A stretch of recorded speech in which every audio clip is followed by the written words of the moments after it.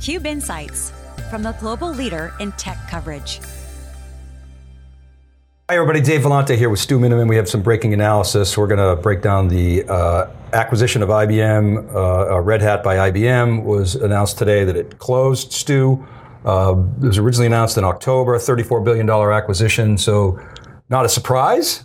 Surprised that it closed a little bit earlier than people thought. People were thinking, well into the second half. Closed in July. They got through all the issues in Europe.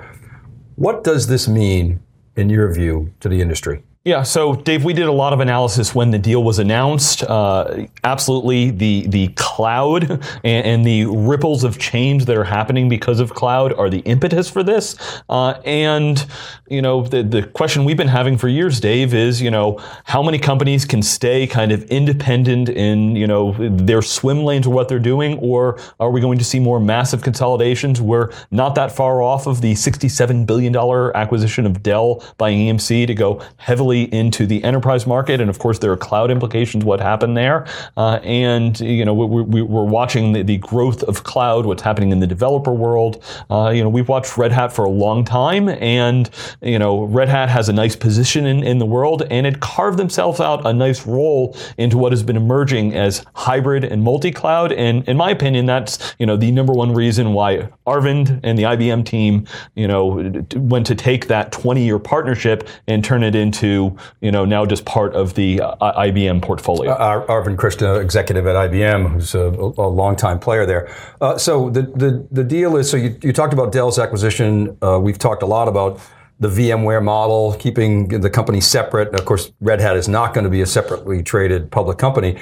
It is going to be a distinct unit inside of IBM's cloud and cognitive software group, as I understand it. Is that right? So the question is, will it be reported separately, or is it going to be, we're going to throw everything into our cloud number? Yeah, so Dave, this is where all of us that have watched and known IBM, for our entire careers, because they've been around over 100 years, ask what's going to happen. So from a reporting structure, Jim Whitehurst reports to Ginny. From a Wall Street standpoint, it sounds like it's going to be just thrown into the cloud piece. Dave, isn't it the standard practice today that you throw lots of stuff in there so we can't figure out what your cloud business really is? I mean, let's look at Oracle or even Microsoft and what they had. Amazon's probably the only one that clearly differentiates, this is revenue that we all understand is cloud and can, touch and feel it. So sure, IBM, you've got all of the piece that used to be SoftLayer, it's now the IBM Cloud piece.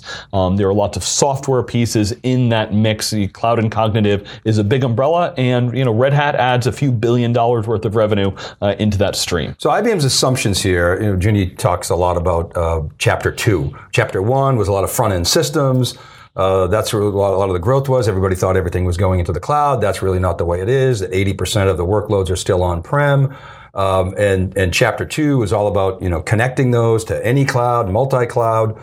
Her words, the IBM cloud or the Amazon, Google, or Microsoft cloud, et cetera, et cetera. She made the statement that we are the only hybrid multi-cloud open source company. Okay, I guess that's true. Does it matter that they're the only hybrid multi-cloud open source company, and are they? Yeah, so I mean, Dave, anytime a vendor tries to paint themselves as the number one or leader in this space, it's that's how they're defining it. That's not how customers think of it. Customers, don't think as much about whether it's multi-cloud or hybrid cloud. They're doing cloud, and they're working with more than one supplier. It is very rare that you find somebody, I'm all in, and then you dig in. Oh yeah, wait, I'm using Office 365 and Salesforce, and oh wait, there was that cool new thing that Google announced that somebody off on the side's doing. So we understand that today it's a multi-cloud world. Tomorrow it'll be a multi-cloud world. Absolutely. Open source is growing, at great leaps and bounds. Red Hat is, the, best example we've had of that trend, something I've been watching for the last 20 years. And, it is impressive to see it. But, even when you talk to customers, most customers are not, flag waving, I must do everything open source. They have a little bit more nuanced view of it. Sure, lots of companies are participating in contributing to open source.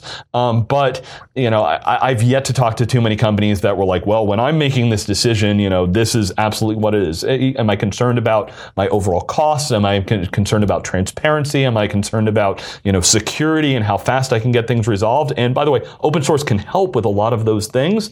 That's what they need to think about. But look, IBM, had a long-time partnership with Red Hat. Red Hat has a strong position in the marketplace, but they're not the only ones there. You mentioned VMware, Dave. VMware, of course, has a strong play across multi-cloud environments. We see Red Hat at all of the cloud shows. You see IBM at many of the cloud shows. But you've got Cisco out there with their play. It is still, this chapter 2, if you agree with Ginny's terminology, we are relatively early in that.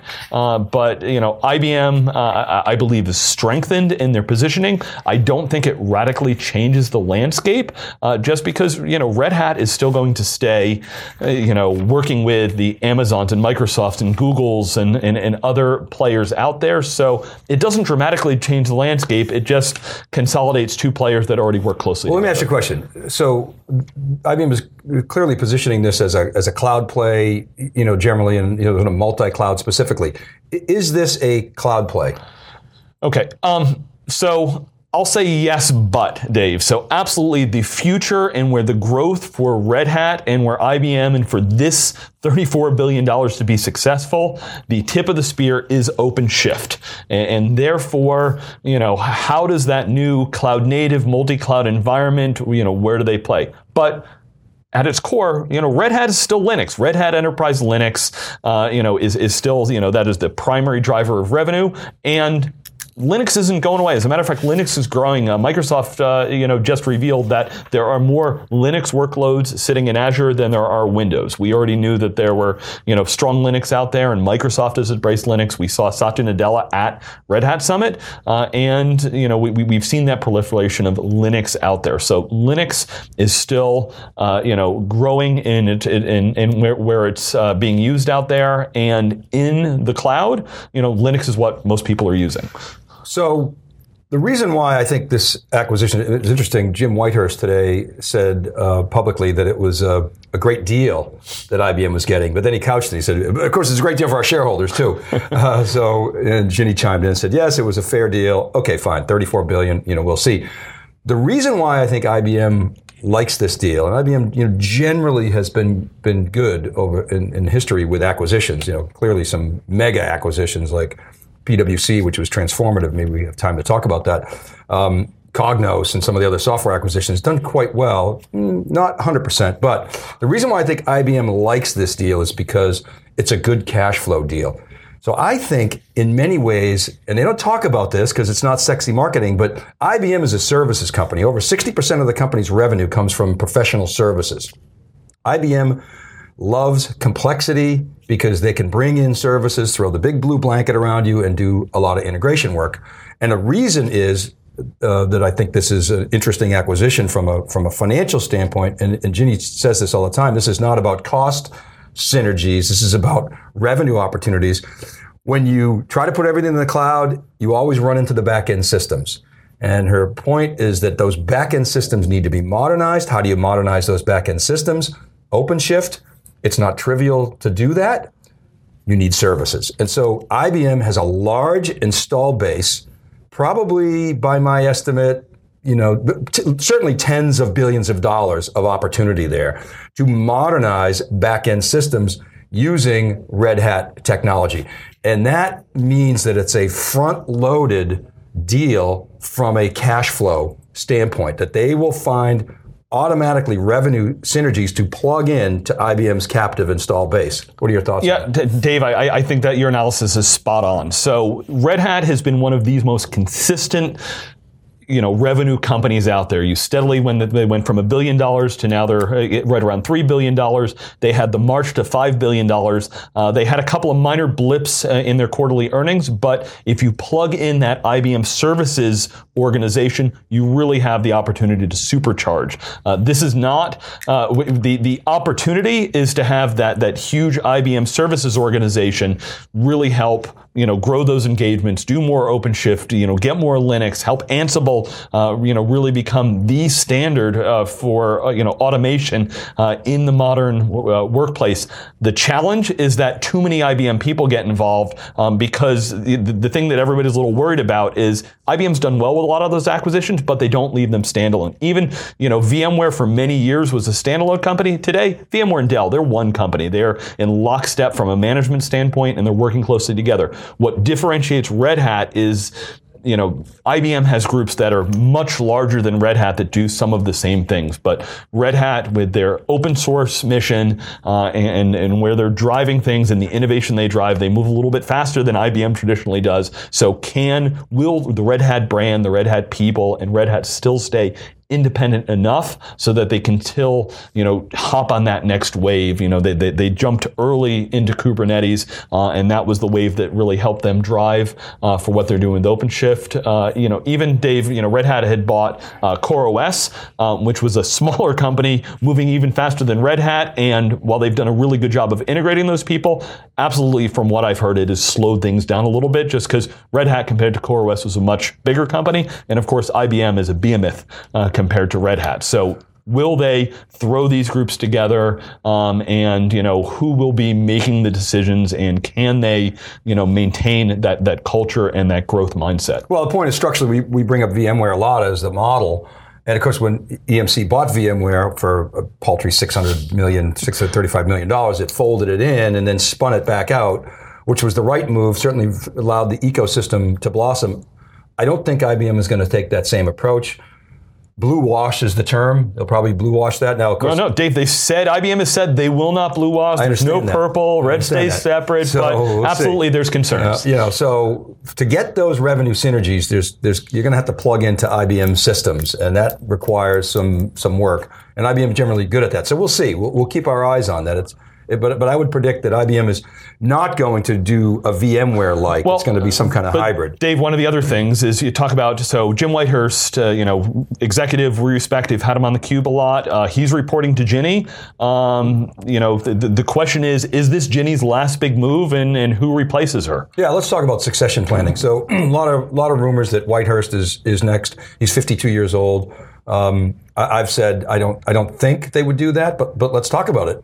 First of all, there's Jim Whitehurst. I've sort of interviewed him a number of times, but you know him quite well. Do you think he even wants the job? So, I talked with Jim a little bit at Red Hat Summit.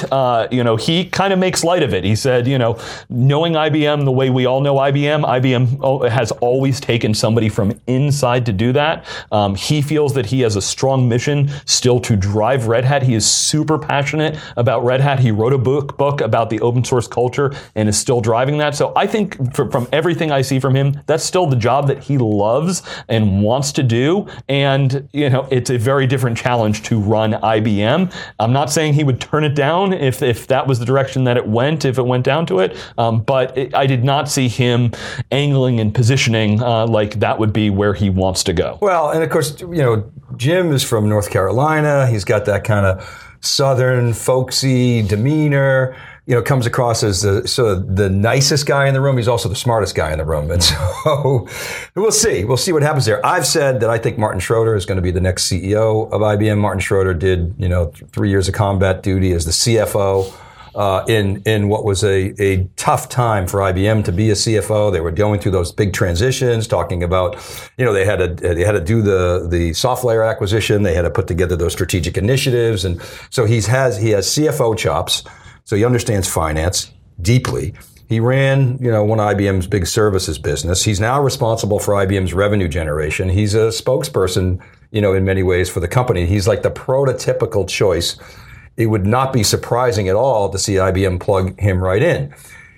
A little bit of history, as you know, Stu, I'm a bit of a historian of the industry. I've been around for a while. John Akers, back in the early 1990s, when IBM's mainframe business was tanking and the whole company was tanking, and it was at the risk of actually, believe it or not, running out of money, they were going to split up the company because the industry was breaking apart. Intel and microprocessors, Microsoft and software, Seagate and disk drives, Oracle and databases. And to be more competitive from a product standpoint, they were going to split the company up into pieces. Gerstner came in and said, no way. Gerstner was, CEO of American Express, said, no, that's not how customers want to buy. He bought PwC for a song compared to what Carly Fiorina at HP. Carly Fiorina at HP wanted to pay, I think, $15 billion for it. I want to say IBM paid $5 billion or maybe even less for PwC. It completely transformed the company, and it transformed IBM into a services company. And that's what IBM is today. They don't like when you say that, but that's where the revenue is coming from. What that did, and they also started to buy software companies. IBM was restricted from getting into applications for years and years and years because of the DOJ, because they owned the mainframe, they had a monopoly. Well, Microsoft and Intel changed all that. IBM started to buy software companies and bought lots of them. So they became a services company with a collection of software assets and the mainframe and, the power. They have a storage business and, finance, IBM global finance business, et cetera, et cetera. So my point is, I'm not sure Jim Whitehurst would want to run that. It's kind of messy. Now, what you need to run that is somebody who really understands finance, knows how to turn the knobs. And that's why I think, Martin Schroeder is actually an excellent pick for that, to keep the cash flow going, to keep the dividend going, to keep the stock buybacks going. It's still, in my view, not a growth play. I think there's certainly near-term growth that can be had by modernizing applications, but I don't look at IBM as a growth company. I look at IBM as a portfolio company that throws off a lot of cash, and if and when the market stops rewarding growth and profitless growth, a company like IBM will become more favorable to investors. Yeah, and the question at the end of the day is, after spending $34 billion for Red Hat, does IBM help weather the storm of what is happening with the phenomenal growth of AWS, the changes happening in Microsoft, build more of a relationship than they've already had with Google, and help position themselves for this next wave of IT, as IBM helped create a lot of the waves that happen in IT. Well, the pure play cloud players are in it for the long game. Amazon's philosophy is give tools to builders and allow them to disrupt the traditional old guard, whether it's old guard technology companies or old guard industry players. And you've seen the stat of how many Fortune 1000 companies or have gone out of business in the last 20 or 30 years, whatever it is. That's going to continue. And Amazon and certainly Google and Microsoft want to support that disruption by providing cloud tooling and put the data in the hands of people that allows them to create new business models. Now, that doesn't mean everybody's going to throw out their mainframes. It's not going to happen. It's certainly not going to happen overnight and probably will never happen. But I just don't see how IBM becomes a growth company in that scenario. The growth is going to continue to be with the cloud players. Well, but Dave, we had seen IBM, I'd say, struggle a little bit when it comes to the developers these days, and the Red Hat acquisition is definitely going to be a boon to them in this space, because Red Hat, all about the developers. That's what their customers are. That's such a huge community that they've already tapped into. So Ginny has said this hybrid multi-cloud is it's chapter 2. It's a $1 trillion opportunity. So who else is going after that $1 trillion opportunity? Let's lay it out there. Who are the multi-cloud players? VMware, obviously IBM Red Hat with OpenShift is in there. Google with Anthos. Cisco is coming at it from a network perspective. So they're coming at it from their position of strength, even though they're relatively new entrant into the space. Everybody wants to be the new management layer in this multi-cloud environment. What VMware had done is vCenter became, the console for everyone as they were consolidating all of their silos. And when I go to a multi-cloud environment, right, where do I live? Microsoft has a strong play there. That's the other company. So it's VMware, IBM Red Hat, Anthos, Google Anthos, Cisco, and Microsoft. Yeah, and of course the one that, while they won't say that they are multi-cloud, you can't talk about multi-cloud without talking about Amazon, because Amazon is a piece of everyone's cloud environment. We're seeing what they're doing with Outpost there. So they are the kind of specter looming all over this entire multi-cloud discussion. I think you're right on. I think you got to put Amazon into that mix. They will be an entrant into this multi-cloud play. And it's not going to be a winner-take-all deal. Like I say, Cisco's coming at it from a position of networking strength. Microsoft has its software estate, and it's going to do very well there. IBM Red Hat coming at it from a standpoint of modernizing applications, and there's a services play and services component there. And VMware, of course, coming at it from the infrastructure operating system. I don't see Oracle as interested in that market. There may be some smaller players like Turbonomic, who probably get gobbled up by one of these guys that we just mentioned. But that really is the landscape. And there's, 5-6 companies, $1 trillion. There's plenty to go around. All right, Stu, final thoughts on the Red Hat news, the IBM news that they've finalized the Red Hat acquisition. Yes. What should we look for? What you want to look for is, first of all, what's happening organizationally. If OpenShift is the primary, the tip of the spear, what we're talking about here for this, cloud native, multi-cloud world, what does, the IBM cloud messaging look like? They're going to have an analyst event here in a couple of weeks that that they've invited all the analysts to, going into what does that cloud portfolio look like? How do they sort through all of the Kubernetes options that they've had today? Do they try to elevate IBM Cloud to be a stronger player, or will they let Red Hat continue to play across all of the cloud environments that they have? So, organization and product positioning are the two things that I'm looking at the most. Tom Siebel said publicly yesterday that IBM is a great company, national treasure, but they missed cloud and they missed AI. I wouldn't agree totally. They didn't miss cloud. They were late to cloud. They had to buy software. They're in cloud, just like Oracle's in cloud. They're not as competitive as the AWS cloud, but they've got a cloud. Yeah. HP doesn't have a cloud. Dell doesn't have a cloud. These two companies that I just mentioned do. AI, they're not kind of generalized AI like what Google and Amazon and Facebook and Microsoft are doing. IBM's trying to solve, big chewy problems. IBM's a services company, as they said. So, Watson, you see a lot of negative stories about Watson, but Watson requires a lot of services to make it work. And it's, as I say, solving different problems. So they're a player in AI. Multi-cloud is new. And this move, the acquisition of Red Hat, yes, $34 billion is expensive. It's not going to be pretty on the balance sheet, but they get good cash flow, so they'll deal with that over time. It puts them right in the mix as a leader in multi-cloud. So thanks, Stu, for breaking down the acquisition, and thank you for watching. This is Dave Vellante with Stu Miniman. We'll see you next time.